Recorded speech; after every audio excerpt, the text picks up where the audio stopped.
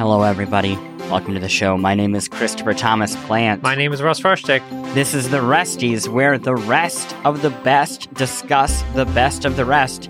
This week, we're talking about a new segment that you're bringing. You should just say what it is, because it's your thing. Sure, it's an examination of dope-ass levels that we really like, and level design and levels that really stand out. Now, we're going to start with the big one from Elden Ring. You have a name for it. You didn't even give the name. You started with the word examination. You need to start with the big catchy. Well, you boom headline. Okay. Boom. Well, you Knock called it down. Better Know a Dungeon. Did I call it that? I don't think I called it Better that. Know a Dungeon. That I kind of sounds like. Great. Here's mine. Ready? Uh-huh. Isn't it levelly? I like no. we can leave it to the listeners, but I'm gonna guess that I'm gonna win on this one. Isn't it levelly? Oh boy, I hope the segment's as good as this. Anyway, before we get into that, as people recall from our, I believe, last episode, we had a bet regarding who got the most predictions right for 2022. You narrowly won by, I believe, a point or a half point, depending. And your reward was me funding a video game statuette of my choosing, I guess. And so I found something. The problem was I found something that was very expensive. It was on sale. It was on sale, but it was still... It's cheaper than its current listed price on Amazon by quite a bit, but... Oh my God, how much is it up to now on Amazon? It's a lot. Okay, well, regardless, I found a 13 Sentinels statue that I linked to you, and I was like, hey, this seems perfect, but there's no way I'm spending... At the time, it was like $200. And I was not going to spend $200 on this thing. So I helped fund it. But we went halvesy, basically. We went halvesies, but you super duper wanted it. So, and correct me if I'm wrong, it actually arrived. It's a real monkey's paw kind of wish. It arrived. Talk about the scenario that it came in. Okay. Well, okay, so I was out of town. I'm going to be honest with you, Fresh. My wife has not seen it yet. I cannot. No. I have not shown it to Steffi yet. I'm like back and forth on what to do if I need to return it. But the problem with returning it is I would need to go to the Amazon drop off, and then they would see me. I mean, it's going to be in a box. Oh, I don't know it. I don't know. I threw the box away. I threw the delivery box away. Oh, big mistake. Yeah. So here's what I didn't appreciate when we ordered it. It is 1:4 scale. And talk about who is the character? People need... Sure, it's Natsuno Minami, who is, I don't know, kind of like plays the Elliot to E.T. in 13 Sentinels. She carries around a little, adorable robot. In her storyline, it's very E.T. the Extraterrestrial. Yeah. And the toy is her and, the robot inside of her, gym bag. But it's it's not a toy. Let's not diminish it. It is a high quality statue. A PVC figure, I believe is how it's described. It really doesn't make it seem any better. It is 15.3 inches tall. Which, I was trying to pick. I mean, it's 3 inches longer than a foot, obviously. That is how math works. It's slightly longer than a foot, and that's pretty sizable for a statue. What I didn't appreciate... Bigger than an Oscar, if I recall. It doesn't fit, on a shelf. That's the problem, I think. On any shelf it doesn't fit? It doesn't fit, on my bookshelf. It fits, where it fits on my bookshelf, as in quite literally on top of the bookshelf. Yeah. Between the bookshelf and the ceiling. That seems like a very vaunted place for it to go. That's the only respectful place to put it. I think, so there are smaller figurines. There's an 1/8 scale. Yeah. I think I might be maybe I'll trade it in and we'll go down a notch. Maybe quarter scale of a human person.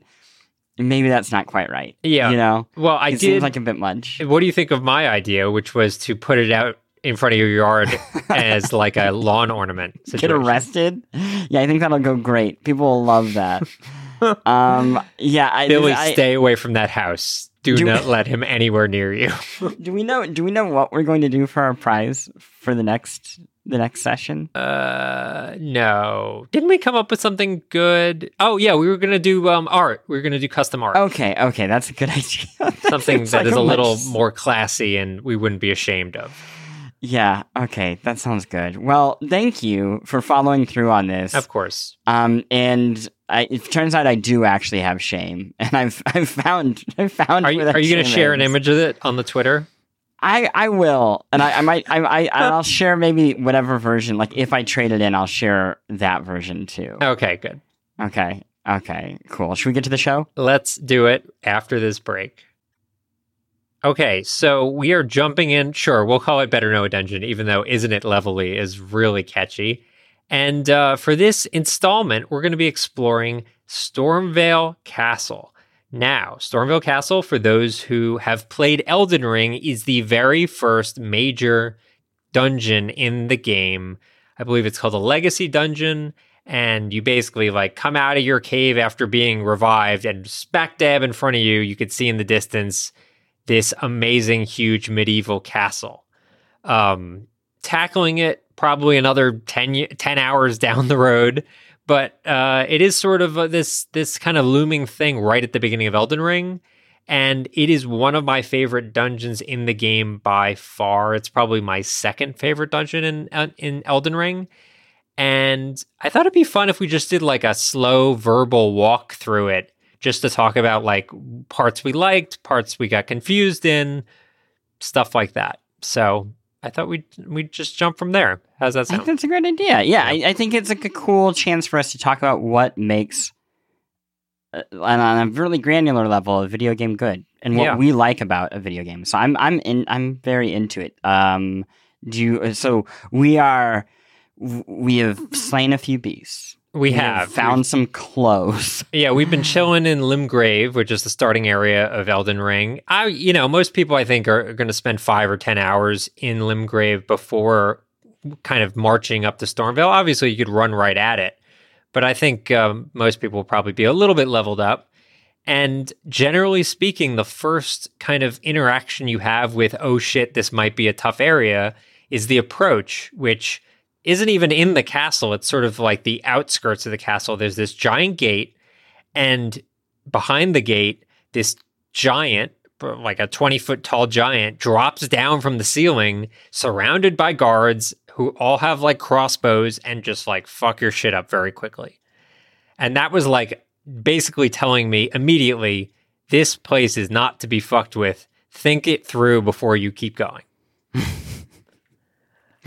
So then you turn around and go grind a little bit more and increase your sorcery. Yeah, I mean, some people did that. I kind of ground down on the giant himself because he was right by a save point, and I got some souls, runes, whatever they're called in Elden Ring, and kind of spent my time there for a little while, but eventually I was able to push past that.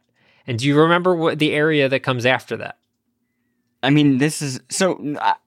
I went back. I've played this. I went back and watched a bunch of playthroughs ahead of this, and where I picture Stormvale Castle starting is that approaching gate. There's an actual gate to the castle. Yeah, are you talking about the one behind all the ballistas? Yeah. Well, there's a gate, and then behind that gate there are ballistas aiming at you. Yeah, but the gate has the giant there that he drops down from the ceiling, right? Oh, no. Well, maybe you should have fucking played the game. Well, I did. You didn't. You watched videos of it.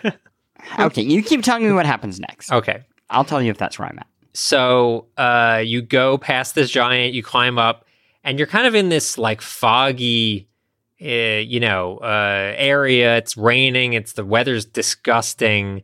And you start pushing in and you see all these ballistas that are pointing directly at you, and guys start launching, giant trebuchet type weapons at you, and you're just kind of getting attacked from all angles. It's around this time that you kind of have to make a choice, and I made an interesting choice here that, you can kind of follow the road into what essentially is a large wall, or you can keep kind of walking straight. The road curves off to the left. And if you keep walking straight, this is what I did on my first playthrough ever. I just totally bypassed Stormville Castle entirely. Like I walked around the edge of it by accident. And ended up in Linernia, which is like the second area of the game, without doing any of Stormville Castle, which is like an interesting choice because it's not even hidden. It almost like encourages you to go that way. Yeah, see, I remember that from the very first time I did it and feeling very clever. Yeah. When in reality, it's like there's nothing clever about it at all. I think. Well, it just puts you in a situation where you're way under-leveled for anything that's ahead of you. But I kept pushing on and ended up like in Linernia for like another 10 hours before I went back and took on Stormville Castle, realizing I was definitely outclassed where I was. Yes. Once I did, though, I got past all those ballista guys and finally got into what I would call like, Stormville proper, which starts with Margit the Fell Omen. So now I see why the confusion. Okay. To me, this is all prelude to Do you think Margit Stormville is Castle. prelude to Stormville Castle? Yeah, it is the final test to see if you're ready for Stormville Castle. Yeah, I don't think so. I think they Look are all... what you did. You make it seem like I don't know how this game works. I know exactly what we're talking about. You're like over here reading through the text of the Star Wars opening scroll, and I'm like... You're like, do you remember this? Some people stole some information. I'm like, I don't think that's how New Hope begins. And you're like, no. Trust me. And it's like, no, you're talking about the overture. No, I mean, I think the overture matters a lot. And then, boy. You don't we think it haven't even gotten matters? into the castle. Sure, but I mean, Stormville Castle is what we're here to talk about, right? Sure. Like, that's the big thing. But no, you're setting the scene. I'm setting this, and I think it's very important to the rest of the what we're about to talk about from a level design standpoint. The fact that approach has this element of like openness where you have choices, but it is kind of funneling you into what is essentially like the dungeon. And I think that's a lot of the dungeon design is like a surprising amount of choices, whereas in most levels that are like this, like you think of a Zelda dungeon, for example, incredibly linear experience, and that is not what's going on here. Yeah, or to put it another way, this game at its best is teaching you a thing and then giving you a larger version of it, and a larger version of that still, and a larger version of that still, right? It's a Mario model of like, we teach you that, and then we test you with it. And here, you started with like, here's a giant, and this is hard, right? And then you're going to like work your way up to Margit, and that is now the big test. And then you're ready for the actual castle. And now it's like, here's the big version of that, right? Like, here's what happens if we expand that out into a, what do they call it, legacy dungeon? Yeah, well, and it also allows you to make a choice, whereas I think once people get into a dungeon like Stormville Castle, they feel like they're stuck there. They feel like, I'm going to do this until I leave, right? Or beat it, or whatever it is. Right. But by having all these choices in the lead up to Stormville Castle, I think it's encouraging people either to like go try something else if they feel like they're underpowered, or just like, kind of nip at the edges and see if this is the thing you want to do right now, which is cool and a really nice touch. Yeah. So now we're at Stormville Castle. We're actually there, according to here. you. This is where Stormville Castle begins. It's the castle. It's in front of you, the actual castle, right? Yeah, fair enough. And you have two choices. You have the big giant gate. Yeah. And you can go through it, and there are ballistas, giant arrows aiming at you. They'll destroy you, they'll wreck you unless you are somehow the world's best Elden Ring player. Or there's a dude who's like, hey, you can go around back. Maybe you want to do that. And that begins like the theme of this castle, which is going in and out like I wrote down as like prepositions. This is prepositions as video game design, where in like a lot of traditional dungeons, you're going through it, right? And especially first-person games, you're going through the game. You're going purposely propelling forward towards an end. Where here you are going like in the castle, out of the castle, under the castle, over the castle, around the castle. You are experiencing every preposition you could take. In terms of what this castle is. So the first half is just trying to kind of like really break into the heart of it. So you start outside, and then every time you kind of think you're getting into the castle, it throws you back out. You realize you're only on like a part of the wall that has been beaten down and discarded. And then to progress, you have to go down or up a cliffside. And then you try breaking into the castle again. And then that is kind of a dead end. And the way that you feel how impenetrable and big the castle is by sending you in and out of it, up and down it, just trying to kind of, like find that hole in its armor. It's so brilliant because it really captures the scale of this thing, which honestly, for the first, 30 minutes, you're not even really getting inside of. Yeah, I mean, you're spending a lot of time, as you said, going inside and outside of it. A lot of it is spent like in the walls. So you kind of make your way on the cliffside, and then eventually when you get in, you're kind of in these rampart walls that are very dark and creepy and feel very close to the tone and style of like Dark Souls 1, for example. But there's an element at which it starts kind of escalating into something a lot more involved and interesting, just from like structurally speaking. Like I think the first part of that map, because realistically, like no one, for the most part, is going right through the gates facing those ballistas. Like it's, as you said, a death sentence. So almost everyone's going to go towards this like side alleyway. And the side alleyway, for the most part, is pretty linear. Like it's kind of guiding you up and up and up until you can eventually get to, there's like the Rampart Tower of Grace, which is like the first time that this map really earnestly starts branching. And when it branches in like crazy fucking ways. Very overwhelming ways, but like in ways that make you not even fully grasp how big this level is and how many options there are in terms of tackling it. Well, and that first, so again, going from this cliffside that is going in and out of the castle to the rampart, I think is so interesting because it feels to me like the transition from Dark Souls to something bigger. That going into the castle, it's very dark, it's very moody. It kind of winds in and onto itself over and over again, and it reminds me of just the early stages of any Dark Souls game or even Demon Souls to some level. And then when you finally get through that, you're right, you go into that tower, and it has right in the middle of it is an elevator that is not operating. And yeah, depending on which floor you go to, one, just the verticality of it is a huge shift.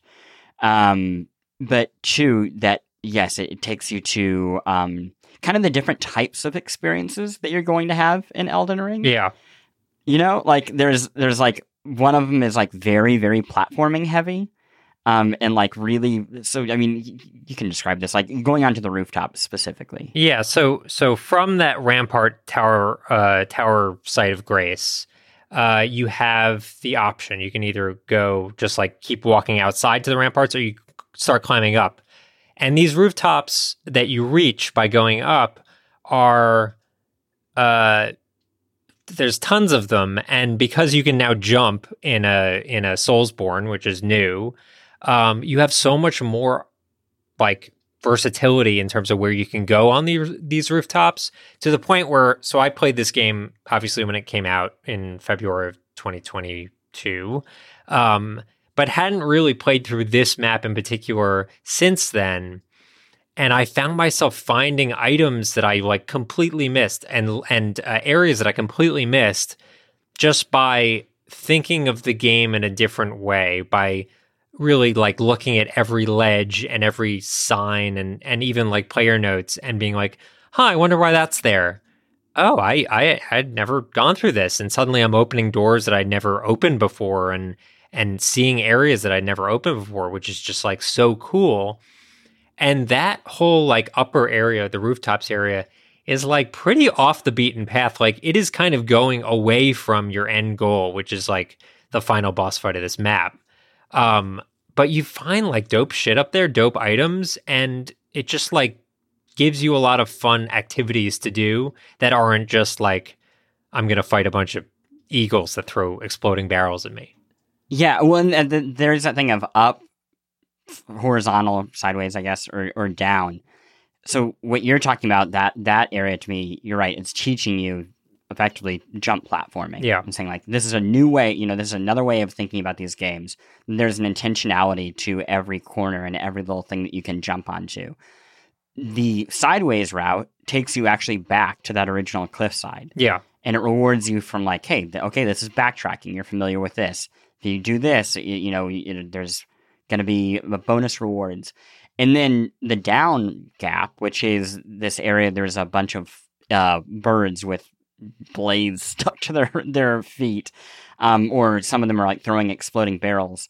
You can jump downwards from that area, and it's a series of jumps down, down, down, down, until one of my favorite moments, the first time I played the game, the ground gives way underneath you, and you drop even further till you're basically at the bottom of this cliffside, way underneath the Stormville Castle.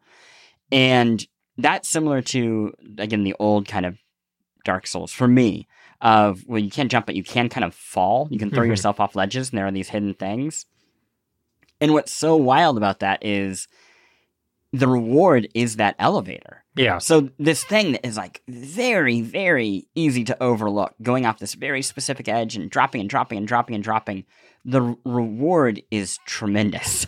It's so big, which again is just teaching you, hey, you could go in one direction and do all of this really challenging stuff, and then you get a, like crappy stone, or you could just jump off ledges for, 10 minutes, and then the reward is you now have a means of navigating this entire level. Okay, so let me say something at this point. Yes.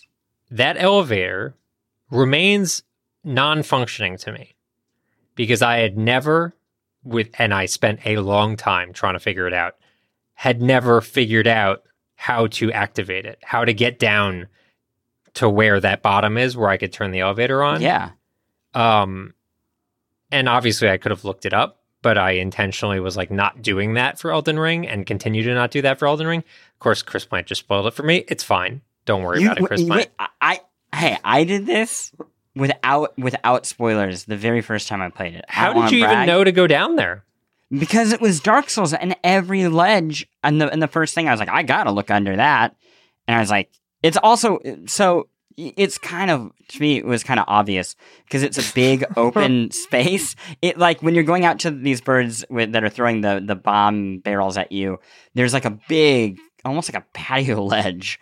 And it looks out really at nothing. When I saw that, I was like, that has, like, they don't put anything in this game unless there's a reason. Yeah, right? and I think that rings true throughout the entire game. There's always a reason for a platform or an item. If there's an item that's like floating out there in space, you can obviously get to it somehow, and it kind of gets your brain cooking in terms of how you might go about that.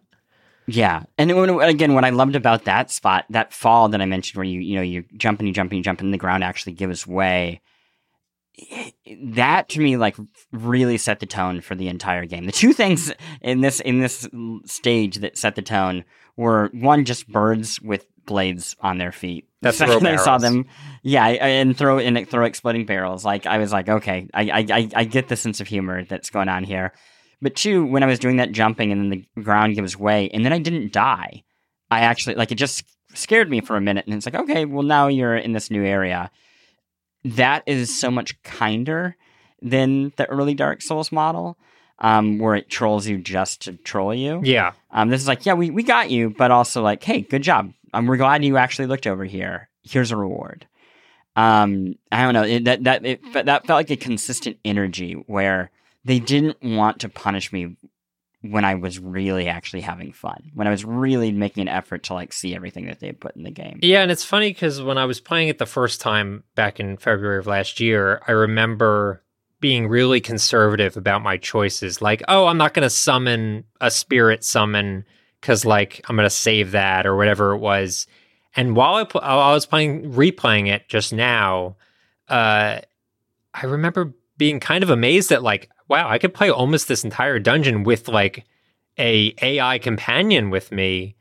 And that's fucking great. Like, that's so nice. And I was just like not even like attuned to that at that point of the game when I first played it. So they really do give you a lot of options and tools to make the game much easier for you. Which would have probably taken a lot of the sting out of my deaths the first time through, but I was playing it like a Dark Souls game, like playing it really conservatively and carefully and just learning the ropes at that point. Yeah. So for me, this like all this kind of comes together. Like you're right. There's all these different ways that you can branch out, or you could just kind of go effectively directly to the boss. But again, the kind of problem is you don't know where that is. Yeah, you don't really know where you're going. But once I did kind of figure out where I was going, once I got into the heart of the castle, right, and you can tell when you're on the right path because it start to actually feel lived in. Like you go into rooms and there's like paintings. Yeah. Right? Like there's chandeliers that you are in a place where like creatures live, not just on these like abandoned exterior rooms. It felt to me like, do you remember when you were a kid, like on the playground, kids would have like yarn, like a circle of yarn, right? And they would put their fingers into it and they would make like these like shapes and then you could put your hand in the middle of you're the shape. Talking about Tiddlywinks. For a second, it sounded like a 1910 street kid game, but no, it's Tiddlywinks, basically. Is it Tiddlywinks? Is that what? I think that's what it's called. No, Tiddlywinks is where you have like little circles of plastic and you like throw them at a mat. Cat's Cradle, maybe? Yeah, Cat's Cradle. Okay. But yes, it reminded me of that where you get the yarn and like a whole thing and then you like pull it, right? And then it just all goes back to being normal. Yeah. And it's like that to me is the brilliance of this design where it feels so complicated. It feels like it's just this giant knot and you're like, how could this possibly make sense? How could they possibly direct me and have control and have any sense of, direction? And then you end up exactly where you need to be, and it just all in instant clicks. Yeah, everything sort of funnels to the same eventual spot, but there are so many ways to get there.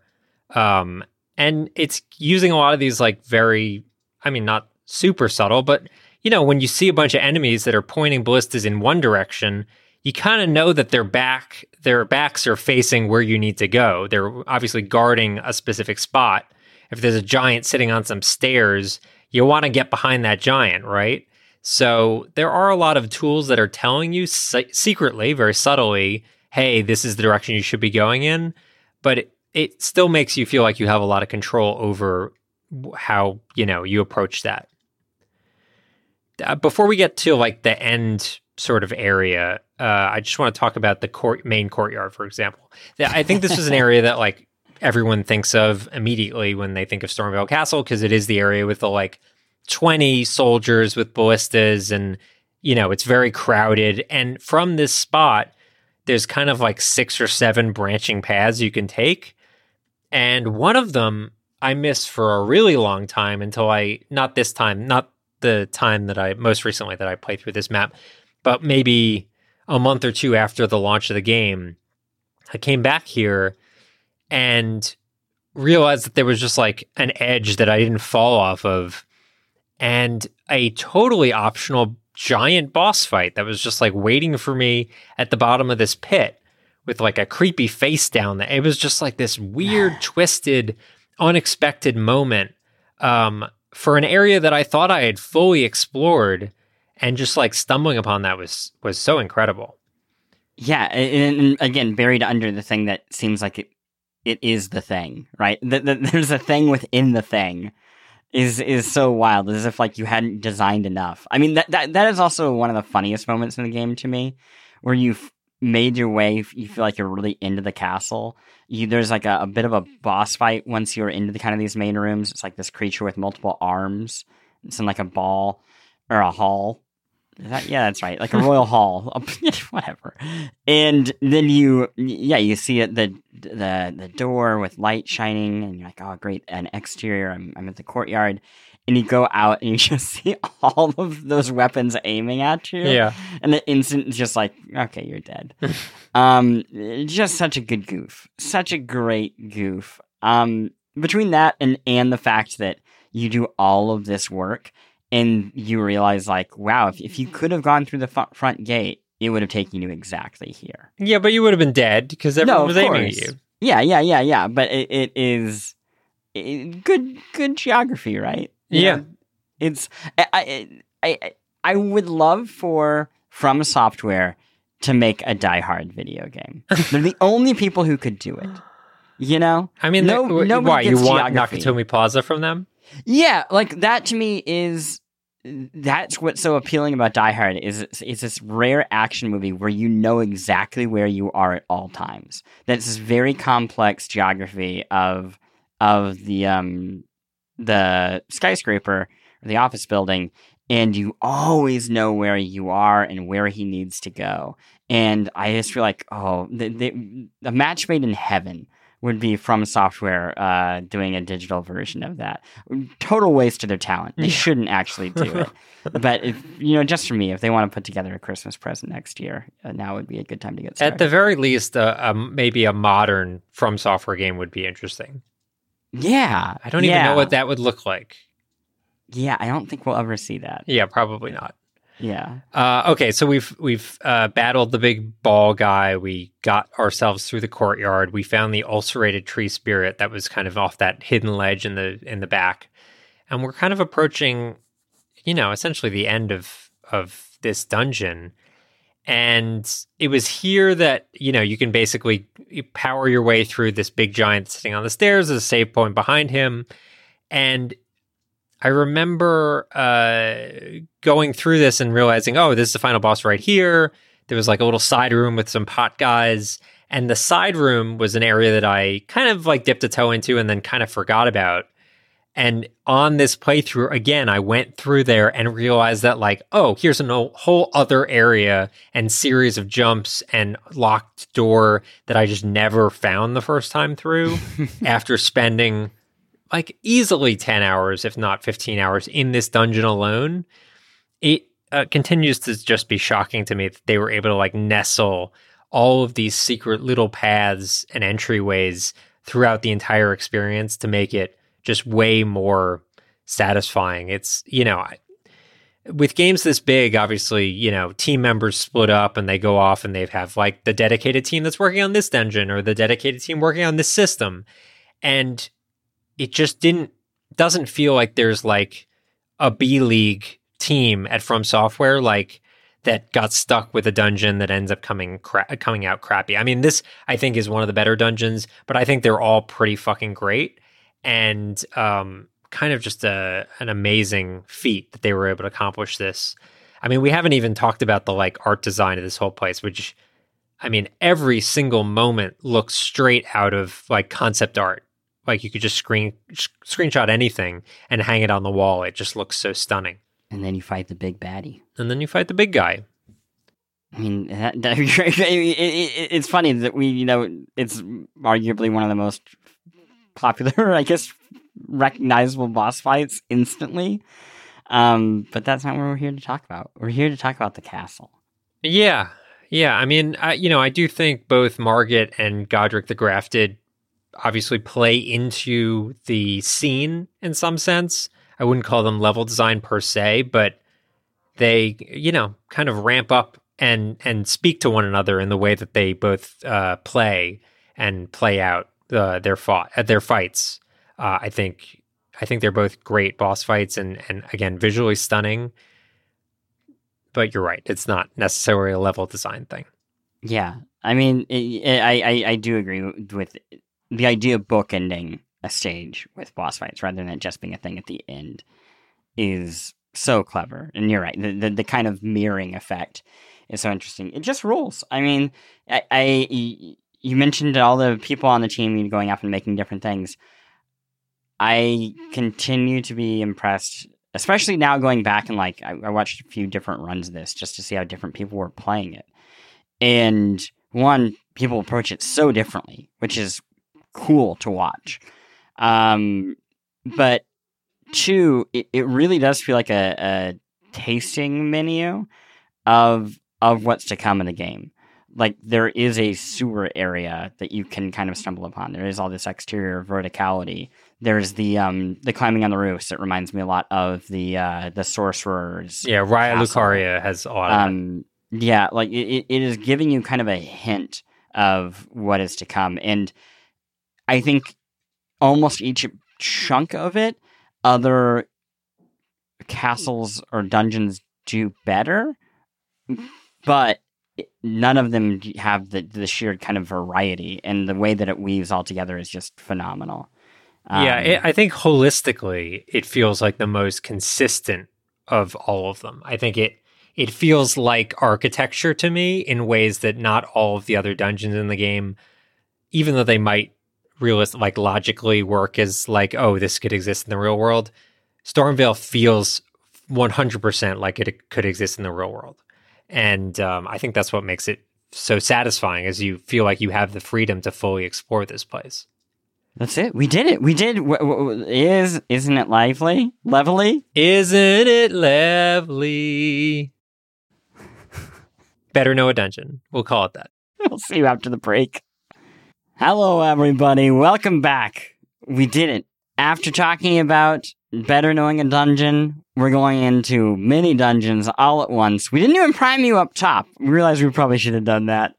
We're going to talk about the release of Persona 3, 4, and 5 across basically every console. You can effectively play these games that were hitherto limited to obscure PlayStation portable devices, and the PlayStation 4 and 5, and now you can play them on everything. So which one should you play is the question. And your options are Persona 3 Portable. I think that's what the official name I of it think is. you're right. Persona 4 Golden and Persona 5 Royal, which these are the best versions of each entry in the Persona Sort of the Game of the Year versions, if you will. Yes, with even more significant changes. We will notice that Persona 1 and Persona 2 are not here.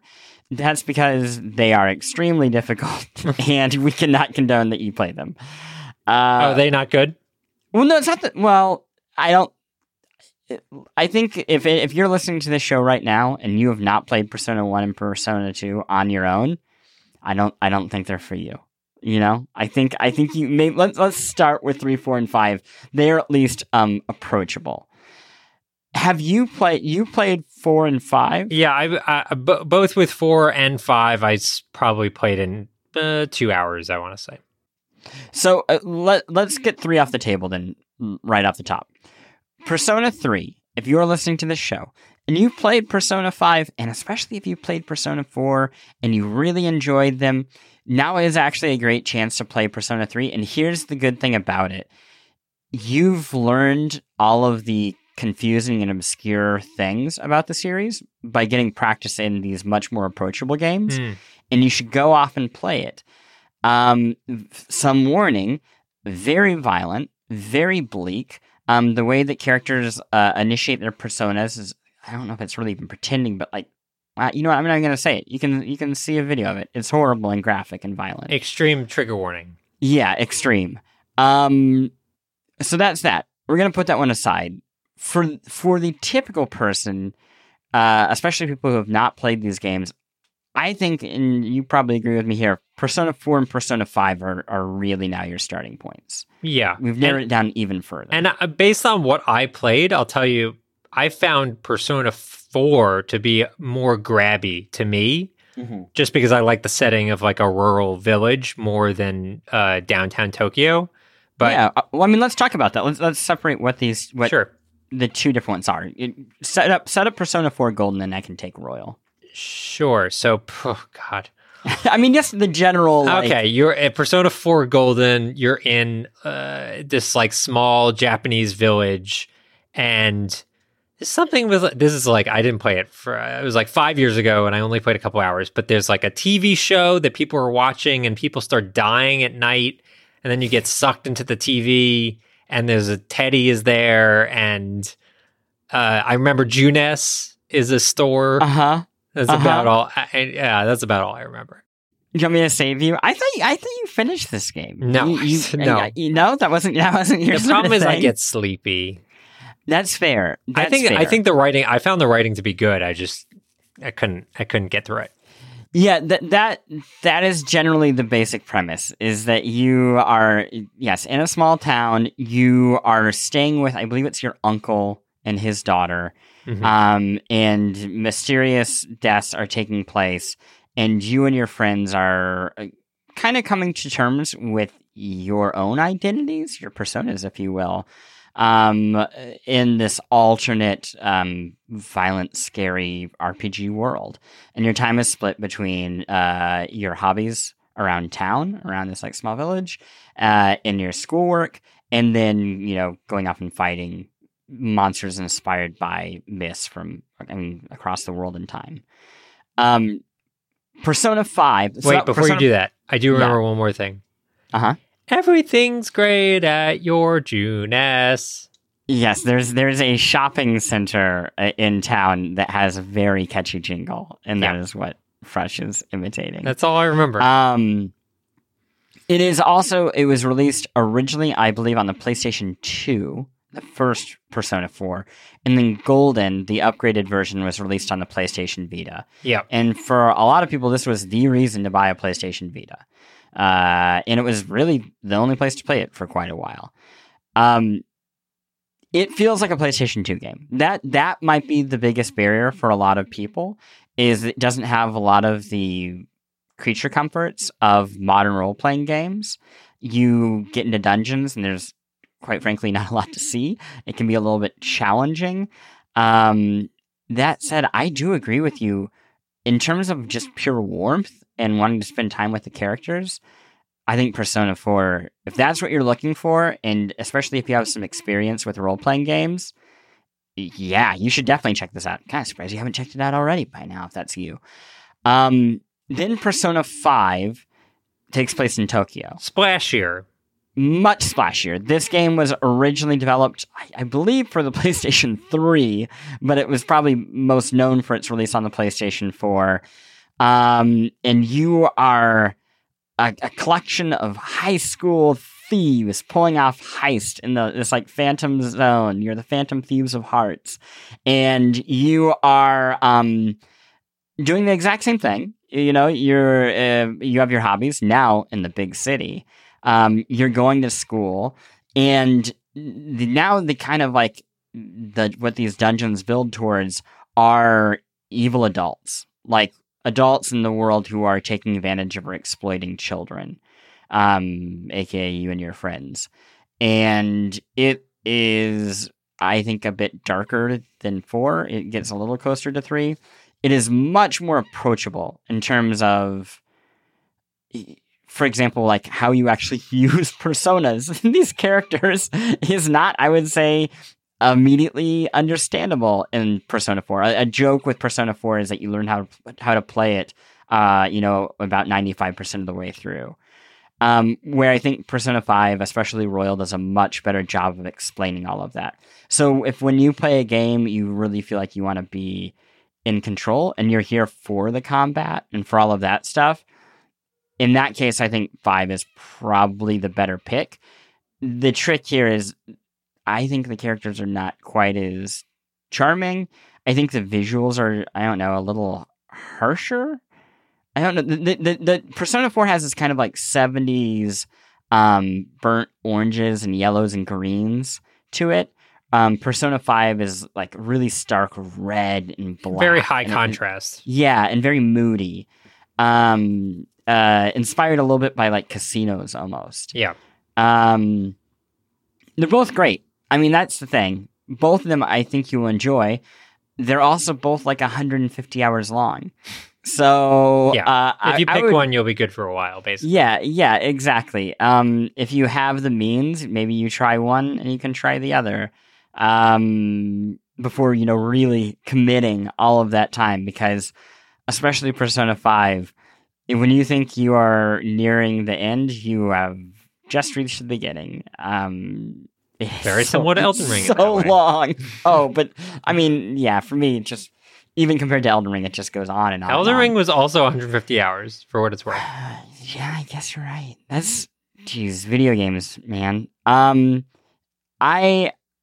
think it's a series that is 100% worth trying at least once. Even if you're not a huge RPG person, I think it's one of those games that kind of transcends its genre a little bit. Kind of especially 5, just because because it is so much more approachable. There is one other option. you could also just watch the anime. There you go. It's right there. It's sitting there if you want it. I'm not saying it's the way that you should go, Is it but good? it's right there if you want it.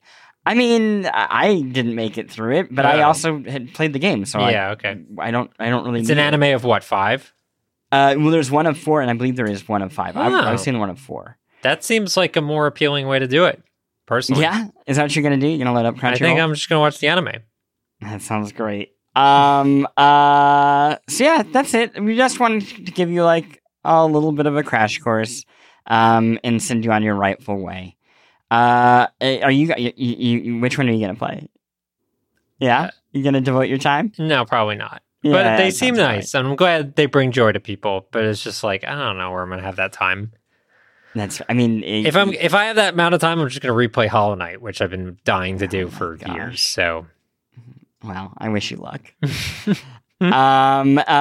Anything else before you wrap? Yeah, I wanted to really quick mention 2 mini games, very small games, but it's 2 excellent games. The developer is Johan Pates. I hope I'm pronouncing that right. And Johan makes, I want to say, minimalist approaches to various genres. Their style is like heavily pixelated, very low resolution pixelation, but they do a ton with that pixelation. So the 2 games that I'm recommending, which are both free and playable in a browser if you want to do that, they actually run on Pico 8, which is an independent kind of game system. The first game is called Ascent, which is like a micro Metroidvania. It takes like 30 minutes to beat, but kind of encapsulates everything about Metroidvanias in a very, very tight 30 minutes. If you're a fan of like Celeste and stuff like that, feels very similar. So I really dig that. And they also made a game called Golf Sunday, which is a golfing game that is like a super minimalist golfing game where it like automatically picks what club you're using, and there's no like element where you're, trying to time your drives or anything like that. The way the game works is the further your drive is, the further you're aiming away, the bigger the circle is, which indicates that your accuracy is going to be worse. So it just like super simplifies everything. And to add a little fun to it, you actually have to walk to your ball, or you can like drive a cart around. And all this is presented in like super lo-fi, super pixelated, tiny little 280 by 280 graphics. Yeah. And it's great. I love both of them. So they're one of them is called Ascent, and the other one is Golf Sunday. Highly recommended. It reminds me a little bit of that Mario Golf, the most recent Mario Golf. Pretty good game. Well, in terms of walking around, yeah. Yeah. I love a golf game that gets that walking around the golf course is a huge part of golf. Yeah. Is like that part of it is the vibe. That last Everybody's Golf game that came out on PlayStation did the same thing, and I agree with you. I think it's a nice touch. I don't know if I'm going to even call this a recommendation, but I'm going to talk about it. Have you heard about Skinamarink? I've heard it's a horror movie. Okay, so Skinamarink is maybe the closest this generation is going to get to a Blair Witch project. And by that, I don't mean like in terms of quality or anything. I think I'll let other people decide what they think of it. But it is a micro budget film, like thousands of dollars to make it. And it is about, in the loosest sense, 2 toddlers or very young children who wake up in their house, and it's like in the mid-90s, and suddenly like the doors and windows are or have already disappeared. Oh my. And they're effectively trapped in the house. And there are like no lights on except for like the light of a TV that is just playing archive footage of like old cartoons, like open license cartoons. Creepy. And the movie never really like shows their faces. It never shows them like talking. You can kind of hear them talk at times, but it's hard to make out. So sometimes it puts text on the screen. Yeah. And then there's also a voice coming from the darkness, and you're not sure if you're ever really seeing anything because, again, it's shot on digital in effectively a room with no windows or doors. in the dark. And that voice is gradually telling them horrible things. And yeah, it's really upsetting. Cool. And whether or not anything even happens in it is a great question. It has drawn a lot of attention because of it just being like, I don't know, very TikTok friendly. It's very creepypasta, like Yeah, YouTube sure. video type of thing, Yeah. but stretched out for 100-some minutes. I had the chance to see it in a theater, even though most people will probably be able to check this out on Shudder, I think in like 2 weeks. And I've not seen that many people walk out and boo a movie in a long time. But at the same time, a lot of people clapped. Got a which I think is like reaction. partly a response. Yeah. And like when the scares did happen, again, a very, very, very, very slow movie. When the scares happened, oh my gosh, like it felt like the entire place was having a collective convulsion. It was pretty wild. It was cool just to see something. I mean, I really admire it as like an artwork. Like it could exist as like installation art or as, again, something cut down on YouTube. It was deeply weird to see something that is either of those things being presented as a traditional movie in which people are going into it expecting that. People who probably have, and this isn't a critique of them, just never had any experience with either of those things, right? They're just like, I'm just here to watch a movie. Yeah, I think The Northman was probably another version of that. Yeah. Though this is even more. This is like going and watching like Warhol's Manhattan or something. Like, Sure, I mean, that's an truly going and example of seeing something. something. Well, I mean, it's like I Manhattan know. or Gotham or whatever it's called, but it is. Yeah, it's truly going and expecting a movie. And it's simply not being a movie in any sense of that word. Yeah, it was a trip. It's going to be on Shudder. It's kind of a bummer. I mean, I'm glad that it's going to be on Shudder because, hey, at least it's out there. But talk about a movie that is not going to benefit from streaming and like bit rates and all that stuff of like how you actually stream video. That dark of a movie is not going to look especially good. Well, Avatar okay. 2 will look like shit too, so whatever. Well, yeah, sure. The only thing I would recommend is if for whatever reason you're hearing this, like, I love this sort of weird, upsetting thing, definitely watch with headphones on because like this movie exists in its sound. Yeah. So if you're in it, watch it on your laptop in a dark room, and I think you might have a good time. Let us know. Cool. That's it. We did it. This week, we talked about Elden Ring, for starters, Persona 3, 4, and 5, Johann Pates? Sure. Ascent and Golf Sunday, and Skinamarink, which will be on Shudder early in February. And that's it. We did it. We did another episode. Yay. That feels good, you know? It feels good just to be back in the saddle of making podcast. Do we know what we're doing next? No, we have Resties? no idea. Oh, that sounds good. I'm sure we'll have something really exciting to talk about. But I guess Besties will have Fire Emblem, so that's... Oh, yeah, that's a big one. Yeah. Maybe I'll convince you to do Grand Theft Auto 1, 2, and 3. Or 3. Grand Theft Auto 3 in the 3 versions of it, the trilogy. Maybe? We'll see. We'll see. Okay. That is it for another episode of The Resties. He is Russ Frushtick. You want me to say your name? Is that what you're setting up for? I was going to switch it up, yeah. He is Chris Plant, I guess. Yeah, we did it. And we're the Resties. We're the rest of the best, discussing the best of the rest. Resties.